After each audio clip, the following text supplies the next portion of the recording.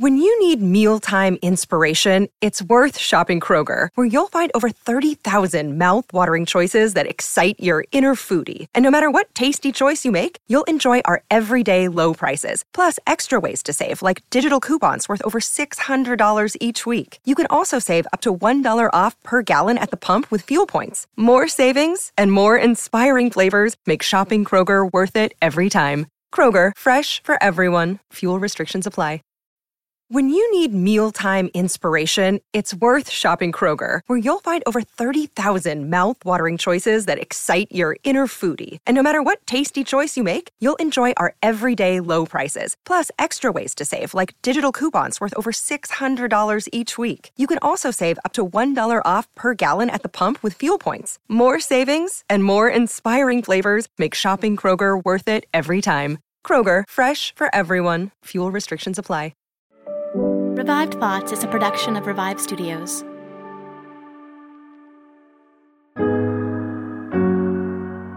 This is Troy and Joel, and you are listening to Revive Thoughts.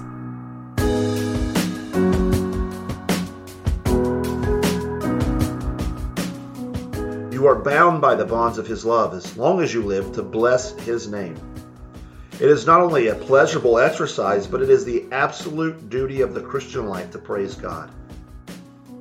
Every episode, we bring you a different voice from history and a sermon that they delivered. We got another Charles Spurgeon episode for everybody today. This sermon was preached in London in 1858. There's nothing like having a Nothing Charles like it. Spurgeon Nothing on. like Just it. a good, you're going to have a good time. And, one thing that's kind of exciting about this one is the gentleman who reads the sermon, Joseph Spurgeon, is a relative, or at least a kind of descendant of Charles Spurgeon. It's not, maybe, he wouldn't have been hanging out, it wasn't Grandpa Spurgeon or anything like that, but he is in the line. He's in the bloodline. Family line Yeah. somewhere, hence his last name, Spurgeon.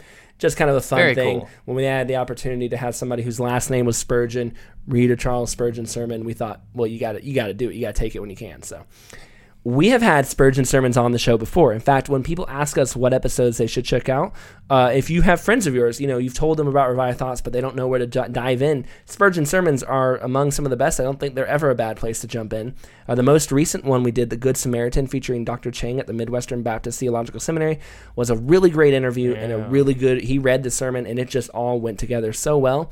In this episode, we wanted to take a look at one of the more controversial takes that went through his life, a little part of Charles Spurgeon's life that maybe you've even heard a little bit about, but do you know how it all actually went down? Because I had kind of heard a little bit about it, but I didn't actually know how it went down, and that was the downgrade controversy. Downgrade controversy, yeah. I mean, when we think of Charles Spurgeon, we typically don't think of him, of people not liking him. But there definitely were people that very much did not like him. This is an episode where we talk about the time when he was not so popular that you may not even be really familiar with how that actually went. Yeah. Okay, Troy. Charles Spurgeon, put 30 seconds on the clock for me. I'm going to summarize, get us up to speed. Born in 1834, he became saved at the age of 15 when, while coming home, his route was rerouted due to a snowstorm, and he took shelter in a church where he heard the gospel being preached and was led to the Lord that way. He became a preacher and preached to thousands of thousands over his lifetime. Would run essentially the biggest church in the entire world. On a different episode, we talked about his struggles with depression. We talked about him running orphanages, and we had a fun episode on if he really earned the name, the Prince of Preachers. Today, we're focusing on this, in quotes, downgrade controversy. Yeah. In the mid to late 1800s, we've talked about this so many different times. The Christians were being challenged very directly in their faith. This is a constant theme of ours. If we talk about the 1800s, it comes up, especially the late 1800s, it comes up pretty much every time. And you may almost be tired of listening to this, but perhaps, but I also imagine that if you were alive today, you're seeing kind of some of the same stuff happen alive today. You're definitely seeing people being challenged directly on their faith, and they're coming up with reasons maybe to leave or not sure what they believe anymore, kind of rethinking things. The old truths don't seem to be working. The faith needs to adapt to the times. That kind of language is ever present. And as people have accepted these ideas, we've also seen in my own life, I think it's definitely common to see people who are not staying with the faith. But this is not a new thing. This is definitely what was happening in the late 1800s as well. Spurgeon, in his mind, saw two main sources for this attack.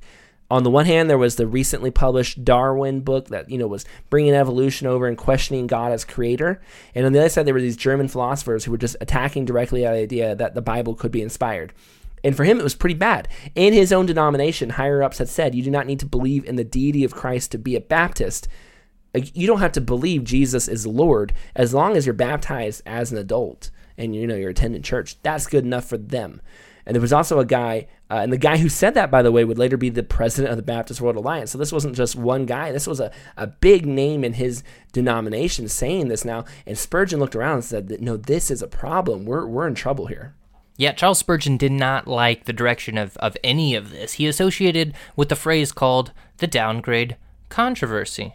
And this was coined in an article that was published in his magazine, The Sword and the Trowel. And Spurgeon didn't write the initial article that sparked the controversy. It was a friend of his that wrote the actual article, but he did write a kind of note saying, "Hey, people, listen to this article."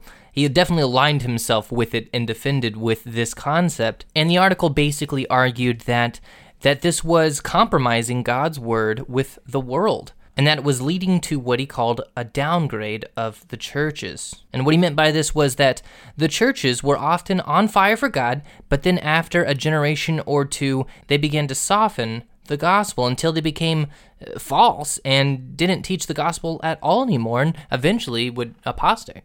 Which, this isn't in my notes, this is nothing, but just off the cuff, I see that. There in today's seems society? to be the schools, we'll talk about Princeton being great, and then Princeton falls away, and then, something has to take its place, but Princeton was originally a replacement for Harvard and Yale, and those schools were originally a replacement for schools that had come, we're always seeming to have to replace the old institutions with these new After groups. a few generations, it becomes more and more liberal until it's not Christian. It's not Christian at all. And so when I hear that downgrade controversy, when I hear what the downgrade controversy is saying, to me it's a little surprising that was controversial, because it just seems to kind of align with what we see in church history. Yet, I guess at that time, people, I think it was less, is that true, and more, we don't like that you're criticizing this Right, they took direction, offense to it, yeah. Because we can tell you're criticizing us.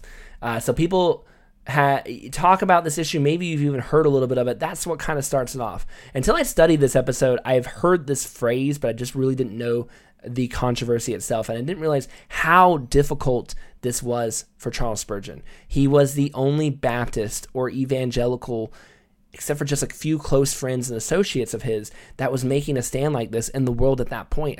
Even though the guys in Princeton were getting ready to, they really hadn't launched into the scene fully yet either. He was just one of the very first guys to Spurgeon do it. was a little bit ahead of the main liberal happening, in America. He could kind of see the future here a little bit, but he was about 10 to 15 years, I think, ahead of his time. He's the only guy kind of around the world doing this, and there may have been others, but he's definitely one of the most famous.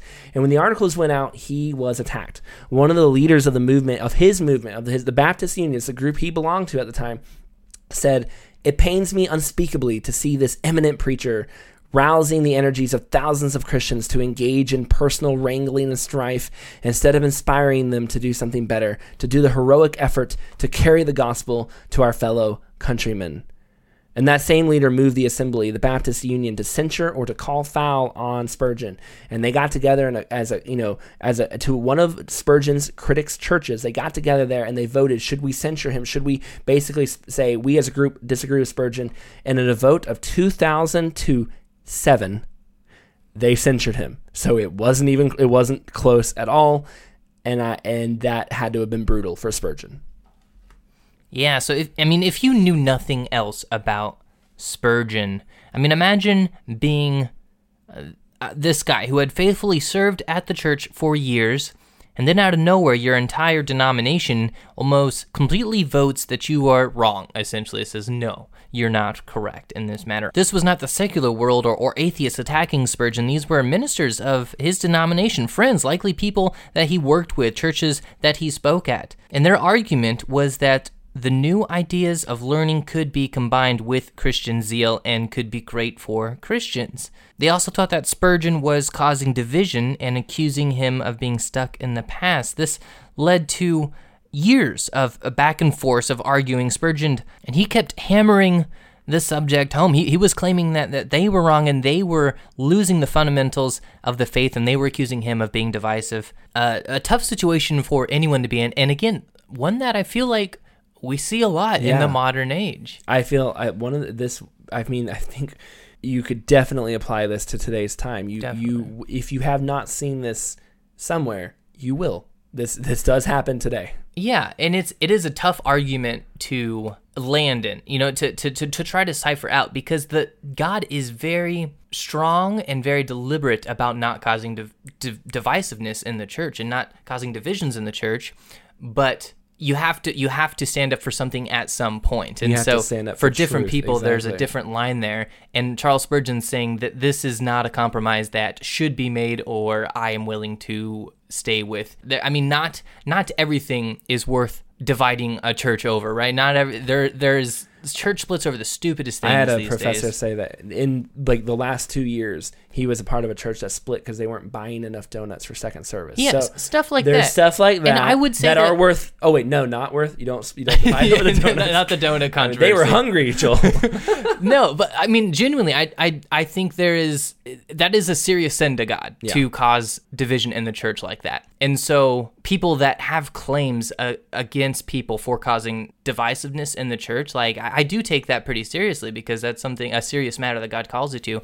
But you can't compromise on your faith, and you can't compromise on the Word of God, and that's what Charles Spurgeon is sticking to in this passage. And it's definitely something he thought was worth fighting for. And I think it must have been really lonely. We're going to talk about it in a second, but I'll say even now, he took this hard. Old friends left him. Students at his college attacked him.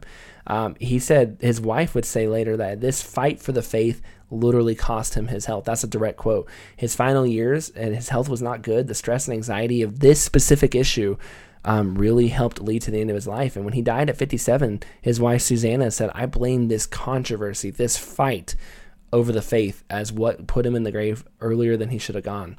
Now, but let's rewind just a sec, because I want to tell you, we didn't quite get to it, because there's this interesting thing that happens in this controversy. There's this middle group that show up, and they say, if we get both sides in the room to talk, this movement, you maybe heard that. People kind of like say, I'm not that side in the middle, I'm not that side, we're going to get the middle. So this middle group shows up in this story, and they say, if we can get both sides in the room to talk, maybe we can hear out each other's sides.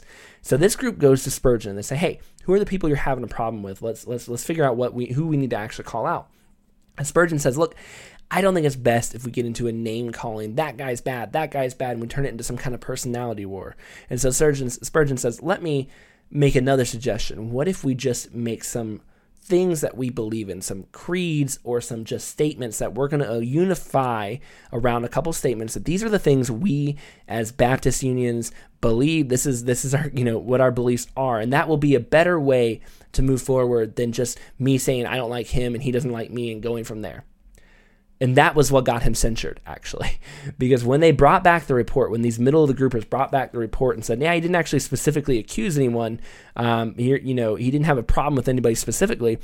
Well, they took that to the council, and the council said, oh, so, he's just causing trouble for no reason. He doesn't have anybody specifically a problem. And that was why they censured him.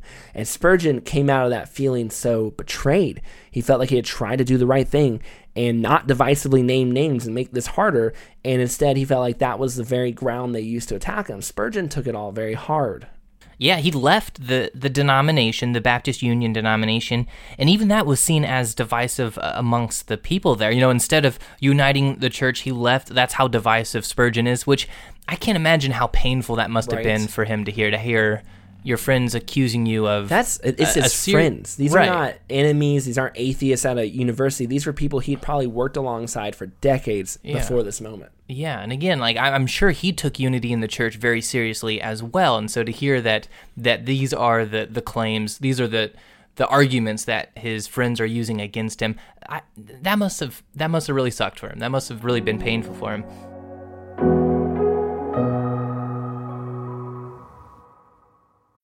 When you need mealtime inspiration, it's worth shopping Kroger, where you'll find over 30,000 mouth-watering choices that excite your inner foodie. And no matter what tasty choice you make, you'll enjoy our everyday low prices, plus extra ways to save, like digital coupons worth over $600 each week. You can also save up to $1 off per gallon at the pump with fuel points. More savings and more inspiring flavors make shopping Kroger worth it every time. Kroger, fresh for everyone. Fuel restrictions apply.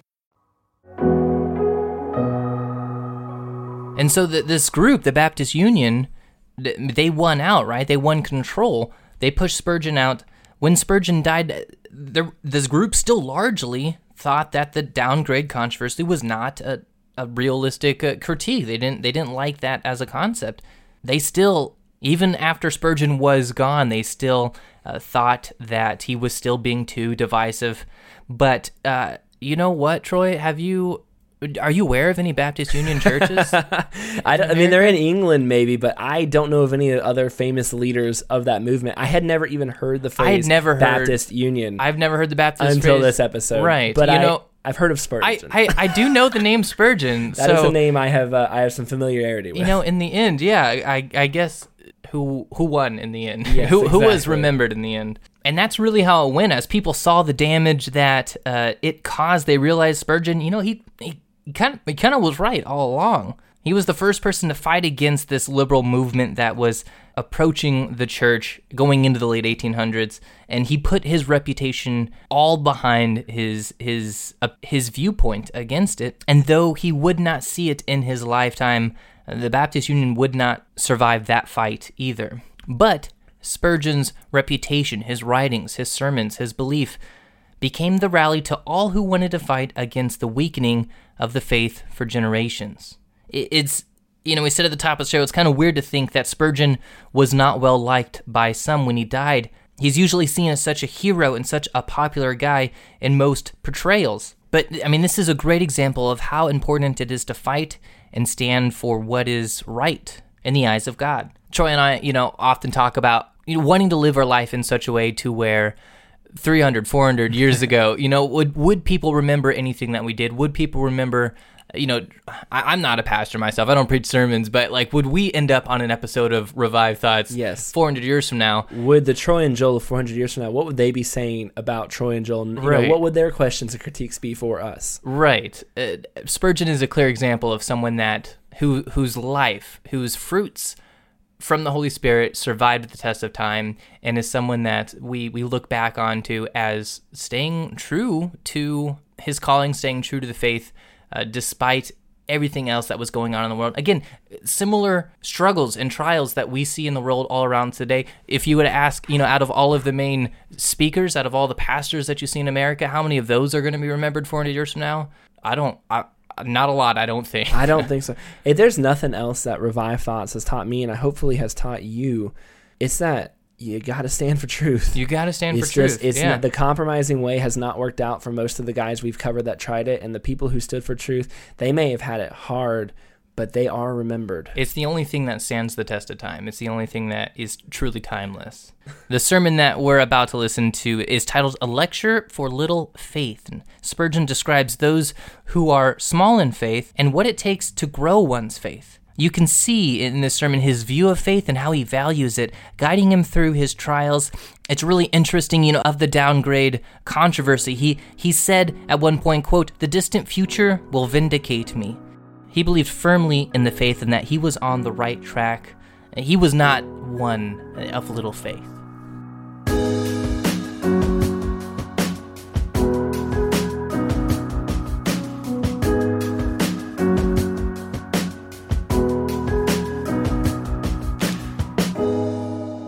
We are bound to thank God always for you, brethren, as it is right, so that your faith grow exceedingly, and the charity of every one of you all toward each other abounds. 2 Thessalonians 1:3.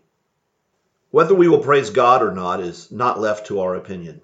Although the commandment does not say, "You will praise the Lord," yet praise is God's most righteous due, and every man, as a partaker of God's bounty, and especially every Christian, is bound to praise God.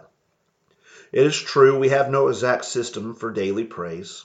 We have no commandment left on record specifically prescribing certain hours of song and thanksgiving. But still, the law, written upon the heart, teaches us with divine authority that it is right to praise God. And this unwritten mandate has as much power and authority about it as if it had been recorded on the tablets of stone or handed to us from the top of thundering Sinai. The Christian's duty is to praise God. Do not think, you who are always mourning, that you are guiltless in that respect. Do not imagine that you can discharge your duty to your God without songs of praise. It is your duty to praise Him. You are bound by the bonds of His love as long as you live to bless His name. It is right and comely that you should do so. It is not only a pleasurable exercise, but it is the absolute duty of the Christian life to praise God. This is taught to us in the text. We are bound to thank God always for you, brethren, as it is right. Do not let your harps hang upon the willows, you mourning children of the Lord. It is your duty to strike them and bring forth their loudest music. It is sinful if you cease from praising God. You are blessed in order that you may bless Him. And if you do not praise God, you are not bringing forth the fruit which He, as the divine husband, may well expect at your hands. Go out then, sons of God, and chant His praise. With every morning's dawn, lift up your notes of thanksgiving, and every evening let the setting sun be followed with your song. Girdle the earth with your praises. Surround it with an atmosphere of melody. So God Himself will look down from heaven and accept your praises as similar in kind, though not equal in degree, to the praises of cherubim and seraphim. It seems, however, that the Apostle Paul in this instance exercised praise not for himself, but for the church at Thessalonica. If any of you should, in ignorance, ask the question why it was that Paul should take so deep an interest in the salvation of these saints and in their growth in faith, I would remind you that this is a secret known only to the men who have brought forth and nourished children, and therefore love them. The Apostle Paul had founded the church at Thessalonica. Most of these people were his spiritual offspring, directly by the words of his mouth. With the power of the Spirit, they had been brought out of darkness into marvelous light. And they who have had spiritual children, who have brought many sons for God, can tell you that there is a love felt by a spiritual father that is not to be equaled even by the tender affection of a mother towards her child. I, says the apostle, I have been tender over you as a nursing mother. In another place he says he had agonized in birth for their souls. This is a secret not known to the hireling minister. Only he whom God has Himself ordained and thrust out into the work, only he who has had his tongue touched with a live coal from off the altar, can tell you what it is to agonize for men's souls before they are converted, and what it is to rejoice with joy unspeakable and full of glory, when the travail of their souls is seen in the salvation of God's elect. And now, beloved, having given you two thoughts which seem to me to arise naturally from the text, I will focus at once on the object of this morning's discourse. The apostle thanks God that the faith of the Thessalonians has grown exceedingly. Leaving out the rest of the text, I will direct your attention this morning to the subject of growth in faith. Faith has degrees. In the first place, let's discuss the inconveniences of little faith. When faith first commences in the soul, it's like a grain of mustard seed, of which the Savior said it was the least of all seeds. But as God the Holy Spirit is pleased to imbue it with the sacred moisture of His grace, it germinates and grows and begins to spread until at last it's become a great tree. To use another illustration, when faith commences in the soul, it is simply looking to Jesus, and perhaps even then there are so many clouds of doubts and so many dimness of the eyes that we have the need for the light of the Spirit to shine upon the cross before we are able even so much as to see it. When faith grows a little, it rises from looking to Christ to coming to Christ. He who stood afar off and looked to the cross by and by plucks up courage. and getting heart to himself, he runs to the cross. Or perhaps he does not run, but is drawn before he can so much as creep there. And even then, it is with a limping gait that he draws near to Christ the Savior. But that done, faith goes a little further. It lays hold on Christ. It begins to see him in his excellency, conceives him to be a real Christ and a real Savior, and is convinced of his perfection. And when it has done this, it goes further. It leans on Christ. It leans on its beloved, casting all the burden of its cares, sorrows, and griefs upon that blessed shoulder, and permits all its sins to be swallowed up in the great red sea of the Savior's blood. And faith can then go further still. For having seen and run towards him, and laid hold upon him, and having leaned upon him, faith in the next place puts in a humble but a sure and certain claim to all that Christ is and all that he has done. And then, trusting alone in this, adding all this to itself, faith mounts to full assurance. And out of heaven there is no state more rapturous and blessed. But, as I have observed at the beginning, faith is but very small. And there are some Christians who never get out of little faith, all the while they are here. You notice in John Bunyan's Pilgrim's Progress how many little faiths he mentions. There's our old friend, Ready to Halt, who went all the way to the celestial city on crutches, but left them when he went into the river Jordan. Then there is little Feeble Mind, who carried his feeble mind with him all the way to the banks of the river and then left it, and ordered it to be buried in a dunghill that none might inherit it. Then there's Mr. Fearing, too, who used to stumble over a straw, and was always frightened if he saw a drop of rain, because he thought the floods of heaven were soon upon him.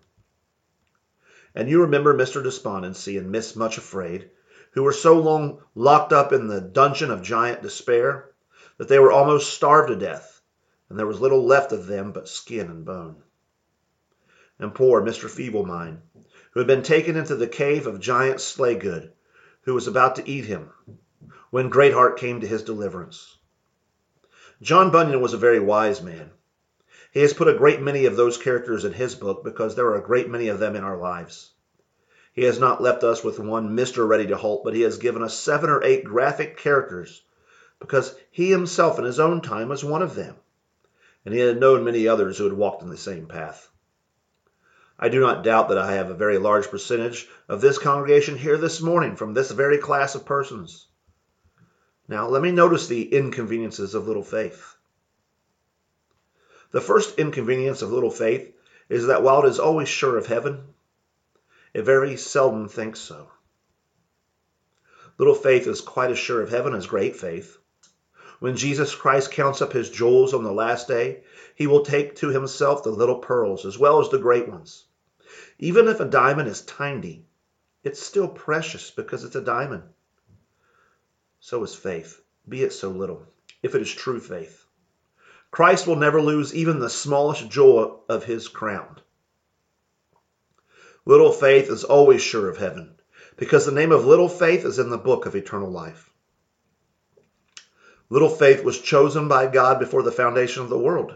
Little faith was bought by the blood of Christ, yes, and he cost as much as great faith. For every man a shekel was of redemption.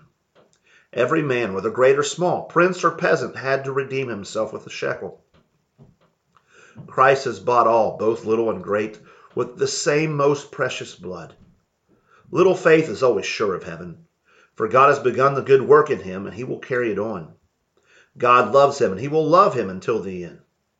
God has provided a crown for him, and he will not allow the crown to hang there without a head. He has built for him a mansion in heaven, and he will not allow the mansion to stand empty forever. Little faith is always safe, but he very seldom knows it. If you meet him, he's sometimes afraid of hell, very often afraid that the wrath of God abides on him. He will tell you that the country on the other side, the flood, can never belong to a worm so worthless as he. Sometimes it's because he feels himself so unworthy. Another time it's because the things of God are too good to be true, he says, or he cannot think that they can be true to him. Sometimes he's afraid he's not elect. Another time he fears that he has not been called righteous, that he's not come to Christ in the right way. Another time his fears are that he will not hold on to the end, that he will not be able to persevere. And if you kill 1,000 of his fears, he's sure to have another army of them by tomorrow. For unbelief is one of those things that you cannot destroy. It has, says Bunyan, as many lives as a cat. You may kill it over and over again, but it still lives. It's one of those ill weeds that sleep in the soil even after it's been burned. It only needs a little encouragement to grow again. Now, great faith is sure of heaven, and he knows it. He drinks in the mysteries of paradise even before he enters within the pearly gates. He sees the streets that are paved with gold. He beholds the walls of the city, the foundations that are of precious stones. He hears the mystic music of the glorified and begins to smell on earth the perfumes of heaven. But poor little faith can scarcely look at the sun. He very seldom sees the light.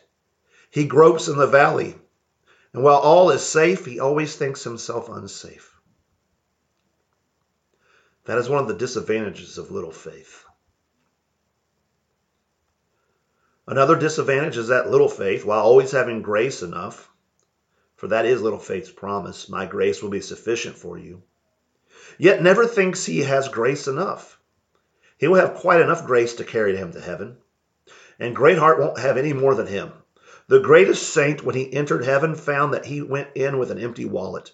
He had eaten his last crust of bread when he got there. The manna ceased when the children of Israel entered into Canaan. They had none to carry with them there. They began to eat the corn of the land when the manna of the wilderness had ceased. But little faith is always afraid that he does not have enough grace. You see him in trouble. Oh, says he, I will never be able to hold my head above water. Blessed be God, he can never sink. If you see him in prosperity, he's afraid you'll be intoxicated with pride, that he will turn aside like Balaam. If you meet him attacked by an enemy, he's scarcely able to say 3 words for himself. And he lets the enemy snap upon him.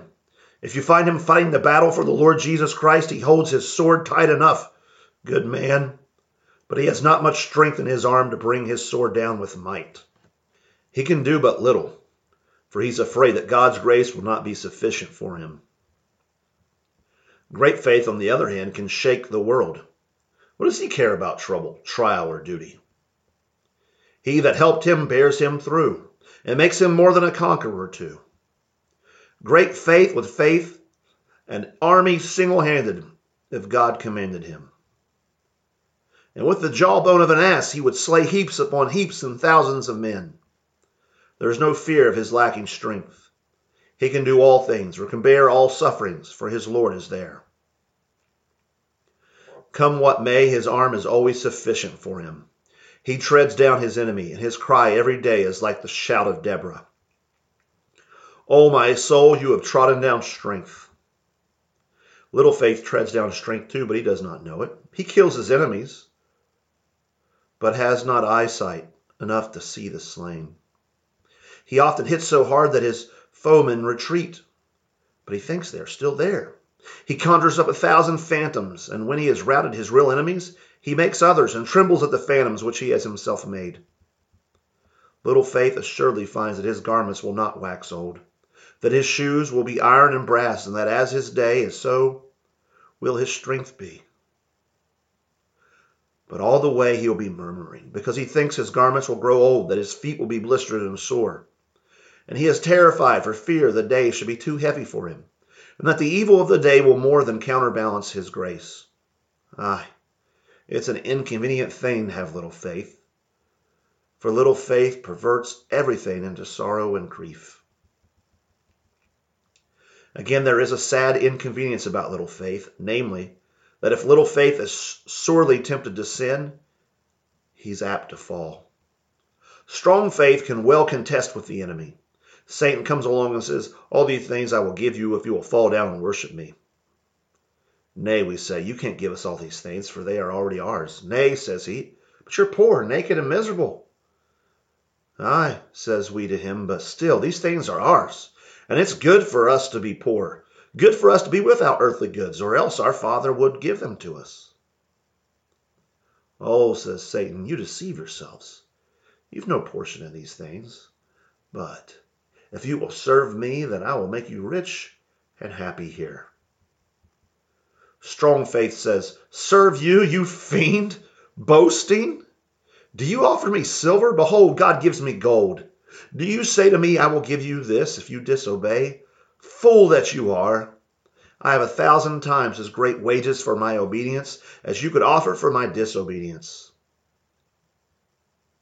But when Satan meets little faith, he says to him, if you are the Son of God, cast yourself down. And poor little faith is so afraid that he's not a son of God that he is very apt to cast himself down upon the supposition. There, says Satan, I will give you all this if you will disobey. Little faith says, I'm not quite sure that I'm a child of God. They have a portion among them that are sanctified. And he's very apt to fall into sin by reason of the littleness of his faith. At the same time, I must observe that I have seen some little faiths who are far less apt to fall into sin than others. They've been so cautious that they dared not put one foot before the other, because they were afraid they should put it in the wrong spot. They scarcely even dared to open their lips, but they prayed, O Lord, will you open my lips? Afraid that they should let a wrong word out if they were to speak. Always alarmed unless they should be falling into sin unconsciously. They had a very tender conscience. Well, I like people of this sort. I've sometimes thought that little faith holds tighter by Christ than any other. For a man who is very near drowning is sure to clutch the plank of all the tighter with the grasp of a drowning man, which tightens and becomes more clenched the more his hope is decreased. Well, beloved, little faith may be kept from falling, but this is the fruit of tender conscience, and not of their little faith. Careful walking is not a result of little faith. It may go with it, and so may keep little faith from perishing, but little faith is in itself a dangerous thing, laying us open to innumerable temptations, and taking away very much of our strength to resist them. The joy of the Lord is your strength, and if that joy ceases, you become weak and very apt to turn aside. Beloved, you who are little faiths, I tell you, it is inconvenient for you to remain this way. For you have many nights ahead and few days. Your years are like Norwegian years, very long winters and very short summers. You have many howlings, but very little shouting of praise. You are often playing upon the pipe of mourning, but very seldom sounding the trumpet of exultation. I wish to God you can change your notes a little. Why should the children of a king go mourning all their day? It is not the Lord's will that you should always be sorrowful. Rejoice in the Lord always, and again I say rejoice.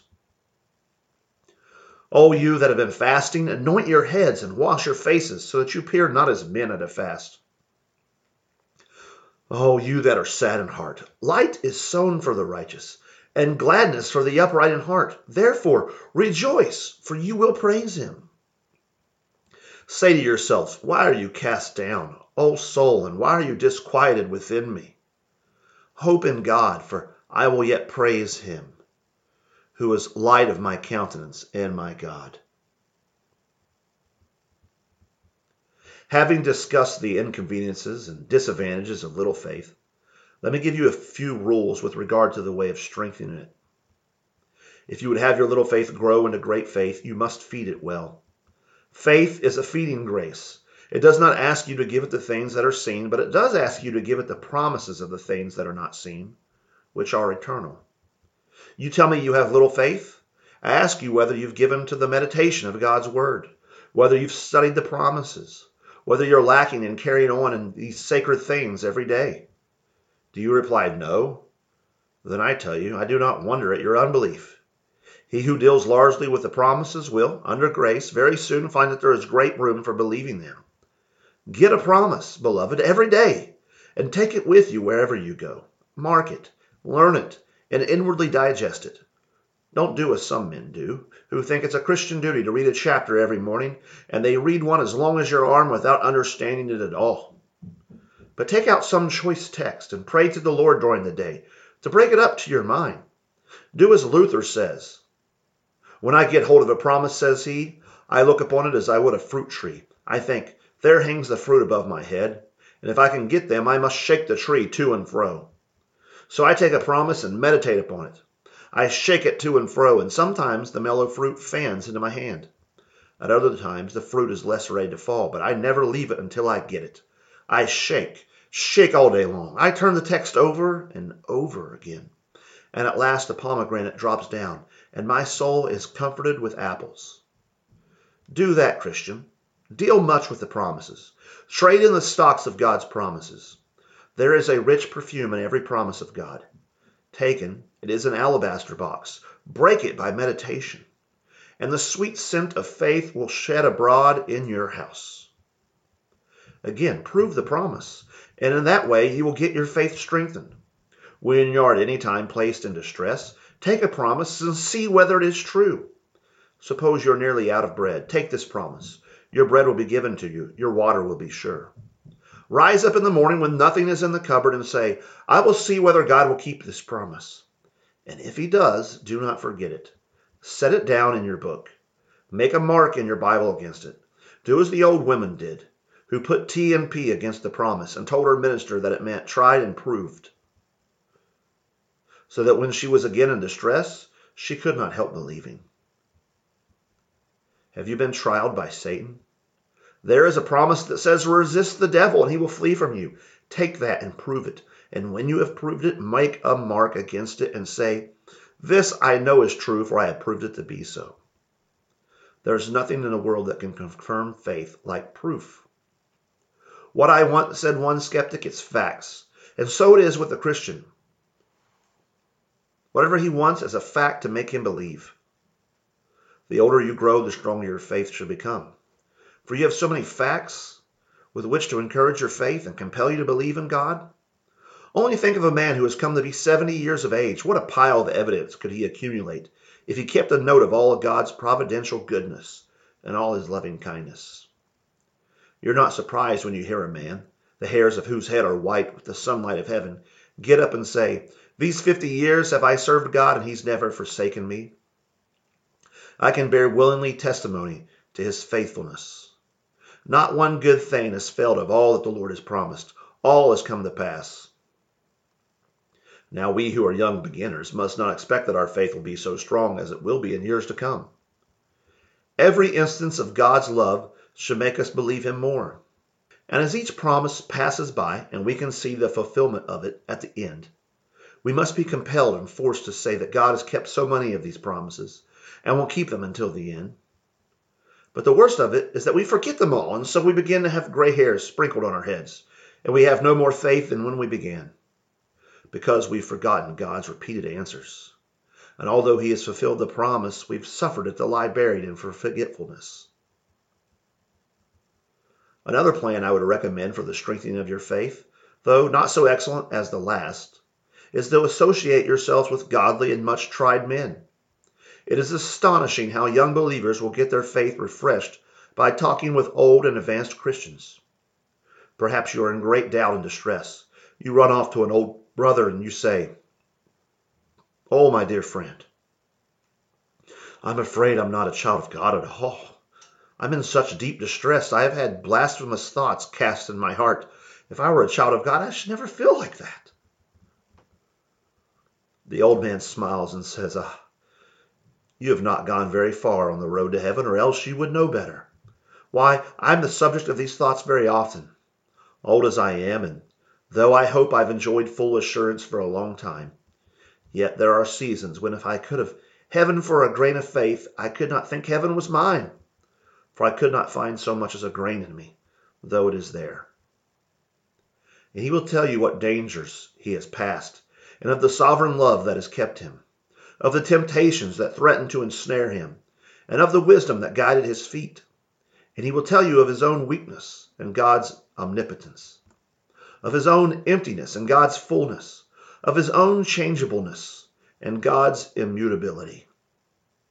And after talking with such a man you don't believe, maybe you are sinful indeed. For out of the mouth of two witnesses the whole is established.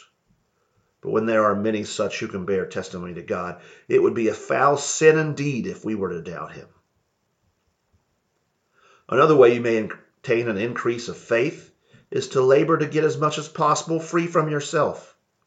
I have striven with all my might to obtain the position of perfect indifference to men's praise. I have found at times, if I have been much praised in company, it is my heart has given way a little, and I have taken notice of it, and felt pleased that the very next time I was in men's company, I was ridiculed and abused. I felt the abuse keenly, for the very fact that I took the praise made me more sensitive to abuse. So that I have always tried, especially of late, to take no more notice of man's praise than of his abuse, but to fix my heart simply upon this. I know that I have a right motive in what I attempt to do. I am conscious that I endeavor to serve God with a single eye to his glory, and therefore it is not for me to take praise from man, nor his abuse, but to stand independently upon the one rock of right doing. Now, the same thing will apply to you. Perhaps you find yourself full of virtue and grace one day, and the devil flatters you. You're a bright Christian. You might join the church now. You'd be quite an honor to it. See how well you're prospering. And unconsciously to yourself, you believe the sound of that siren music, and you half believe that you really are growing rich in grace. Well, the next day you find yourself very low indeed in godly matters, and perhaps you fall into some sin, and now the devil says, now you are no child of God. Just look at your sins.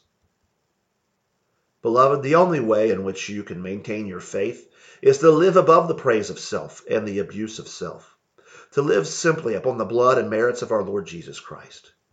He who can say in the midst of all his virtues and talents, these are but dross and dung.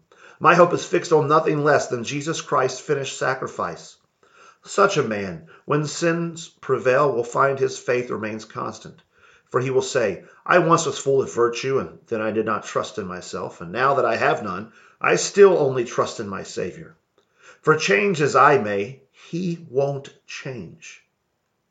If I had to depend on myself to the least degree, then it would be up and down, up and down. But since I rely on what Christ has done, since he is the perfect pillar of my hope, then come what may, my soul rests secure, confident in faith. Faith will never be weak if self is weak. But when self is strong, faith cannot be strong, for self is very much like what the gardener calls the sucker at the bottom of the tree, which never bears fruit but only sucks away the nourishment from the tree itself.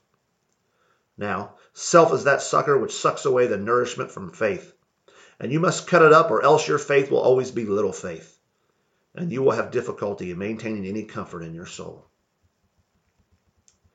But perhaps the only way in which most men get their faith increased is by great trouble. We don't grow strong in faith on sunshiny days. It's only in strong weather that a man gets faith. Faith is not an attainment that drops like the gentle dew from heaven.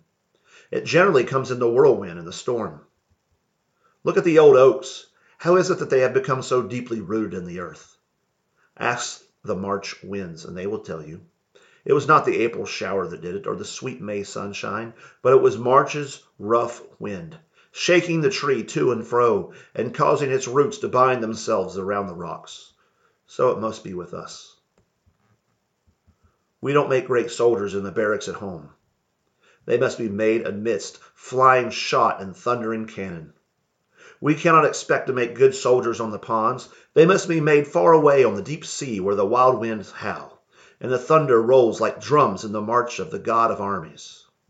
Storms and tempests are the things that make men tough and hardy mariners. They see the works of the Lord and his wonders in the deep. So with Christians. Great faith must have great trials. Mr. Greatheart would never have been Mr. Greatheart if he had not once been Mr. Great Trouble. Valiant for truth would never have put to fight those foes, and have been so valiant if the foes had not first attacked him. So with us, we must expect great troubles before we will attain to much faith. Then he who would have great faith must exercise what he has. I should not like tomorrow to go and shoe horses or to make horseshoes on an anvil, for I'm sure my arm would ache in the first hour with lifting the heavy hammer and banging it down so many times. Whatever the time allotted, I would not be able to keep up.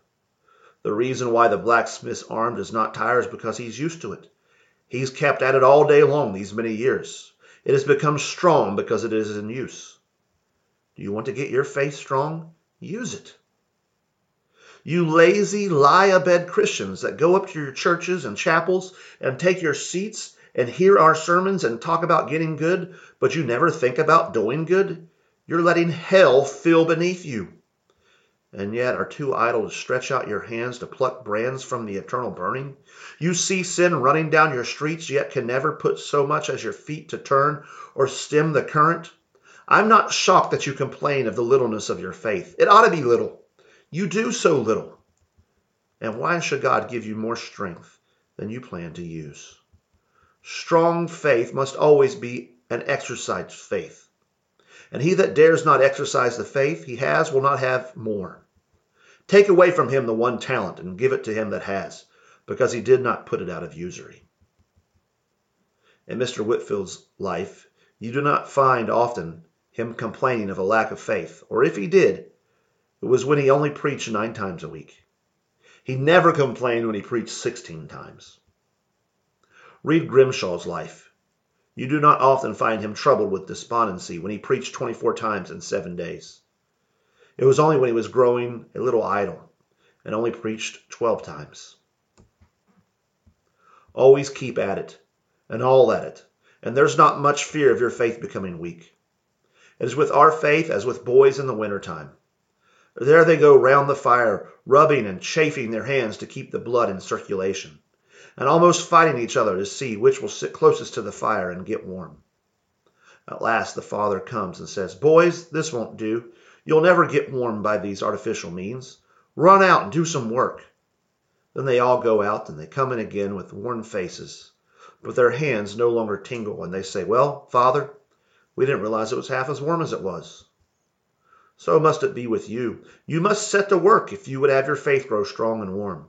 True, your work won't save you, but faith without works is dead, frozen to death. But faith with works grows to a red heat of fervency and to the strength of stability. Go and teach in the Sunday school, or go and catch 7 or 8 poor ragged children and care for them. Go and visit the poor old woman in her hovel. Go and see to some poor dying creatures in the back streets of our great city, and you will say, "Dear me, how wonderfully my faith is refreshed just by doing something." You will have been watering yourself while you are watering others. Now, my last advice will be this. The best way to get your faith strengthened is to have communion with Christ. If you commune with Christ, you cannot be unbelieving. When his left hand is under my head and his right hand does embrace me, I cannot doubt. When my beloved sits at his table and he brings me into his banqueting house and his banner over me is his love, then indeed I do believe. When I feast with him, my unbelief is abashed and hides its head. Speak, you that have been led in the green pastures and have been made to lie down by the still waters.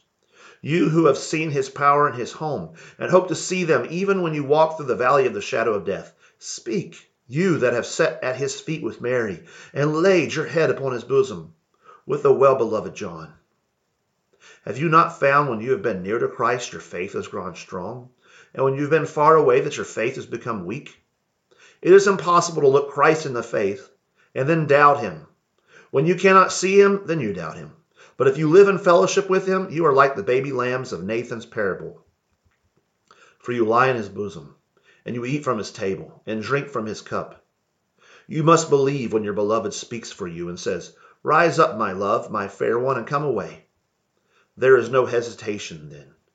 You must arise from the lowlands of your doubt up to the hills of assurance. And now, in conclusion, there is a certain high attainment to which faith may, if diligently cultivated, certainly attain. Can a man's faith grow so strong that he will never afterwards doubt at all? I answer no. He who has the strongest faith will have sorrowful intervals of despair. I suppose there has scarcely ever been a Christian who has not, at some time or other, had the most painful doubts concerning his acceptance in the Beloved. All God's children will have spasms of doubt, even though they are usually strong in faith. Again, may a man so cultivate his faith that he may be infallibly sure that he is a child of God, so sure that he has made no mistake, so sure that all the doubts and fears which may be thrust upon him may not be able at that time to get an advantage over him? I answer yes. Certainly he may. A man may in this life be as sure of his acceptance in the beloved as he is of his own existence. In fact, he not only may, but there are some of us who have enjoyed this precious state and privilege for years. We do not mean for years together. Our peace has been interrupted. We have now and then been subjected to doubts. But I have known some, I knew one especially, who said that for 30 years he had enjoyed almost invariably a full sense of his acceptance in Christ. I have had, he said, very often a sense of sin, but I have had with that a sense of the power of the blood of Christ. I have now and then for a little time had great despair.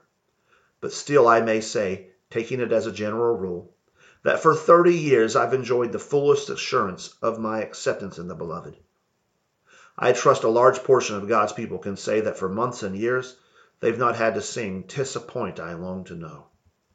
But they can say, "I know in whom I have believed, and am persuaded that he is able to keep that which I have committed to him." I will try to depict the state of the Christian. He may be as poor as poverty can make him, but he is rich.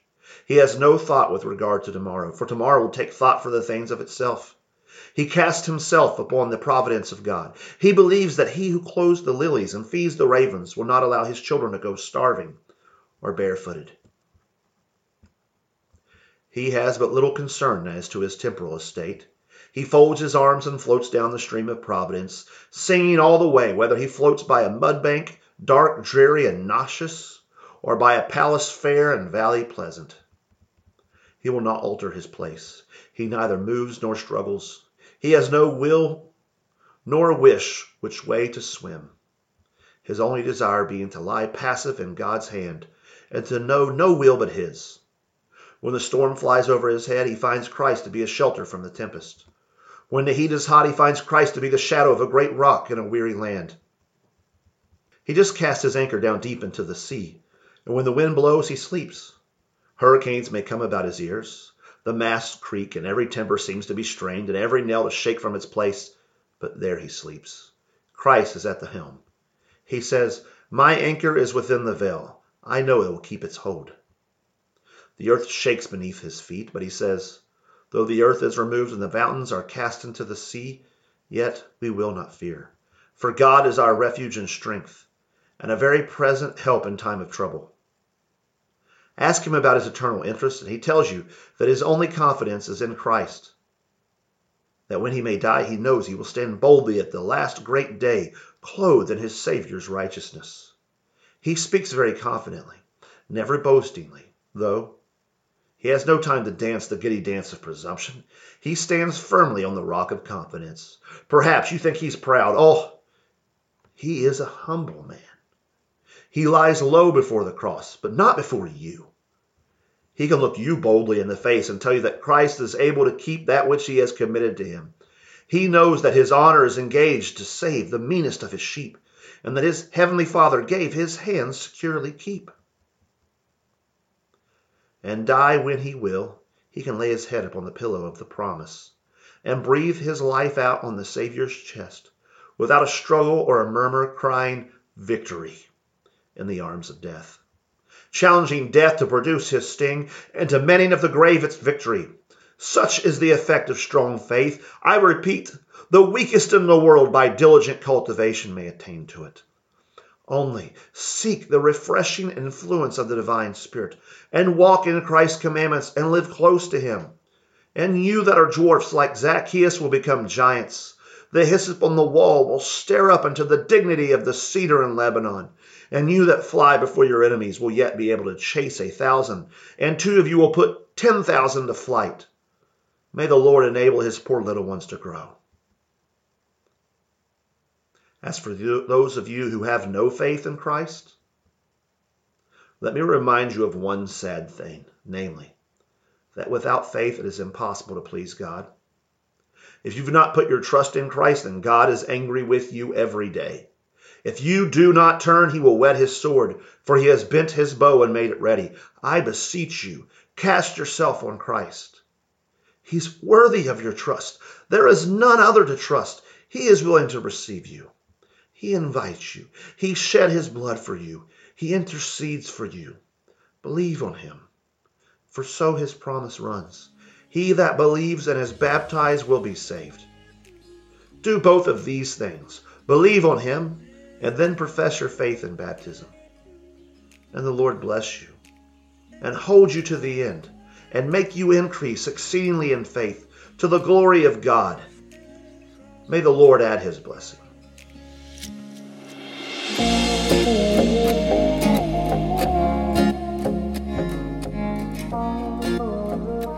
In this sermon, when he's talking about little faith, the part that stood out to me, and there are so many good parts to it, I love a good Pilgrim's Progress, referencing, and that was a lot of that in here, so that just was great.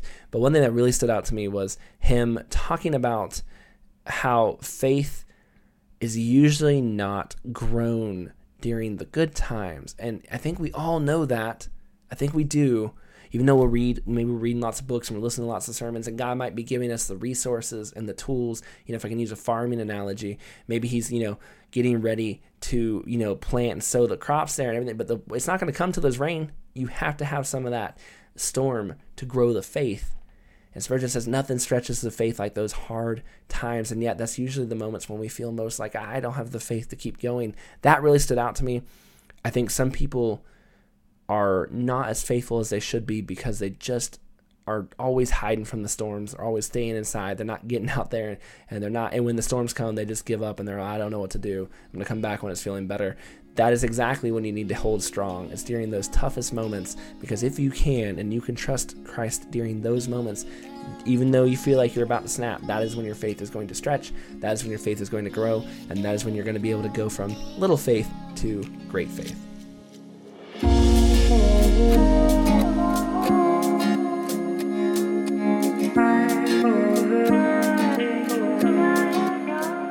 Thank you for listening to today's episode of Revive Thoughts. Today's episode was narrated by Joseph Spurgeon. Really neat to have a bona fide Spurgeon as part of our Revive Thoughts lineup. We need to get a bona fide, Taylor and some other, see who else is out there. You got if you have a family member or are related to some famous preacher, let us know. Let us know, yeah. We always recommend telling people that you listened to Revived Thoughts.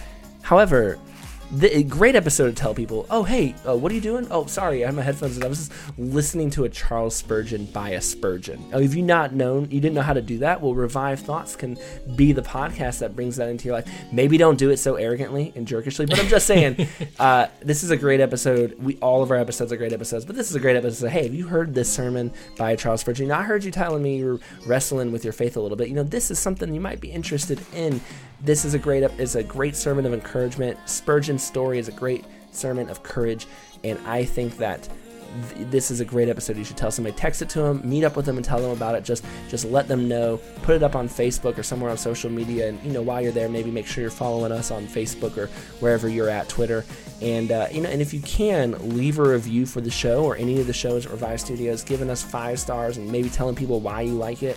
It does go a long way. It helps people decide whether they want to check it out. And you never know. Your 5-star review combined with maybe a couple others might be why somebody finds this show, listens to a sermon, and that might deeply encourage them in their faith right where they are. So we thank you guys who are telling others. You tell us when you're telling others, and we appreciate that.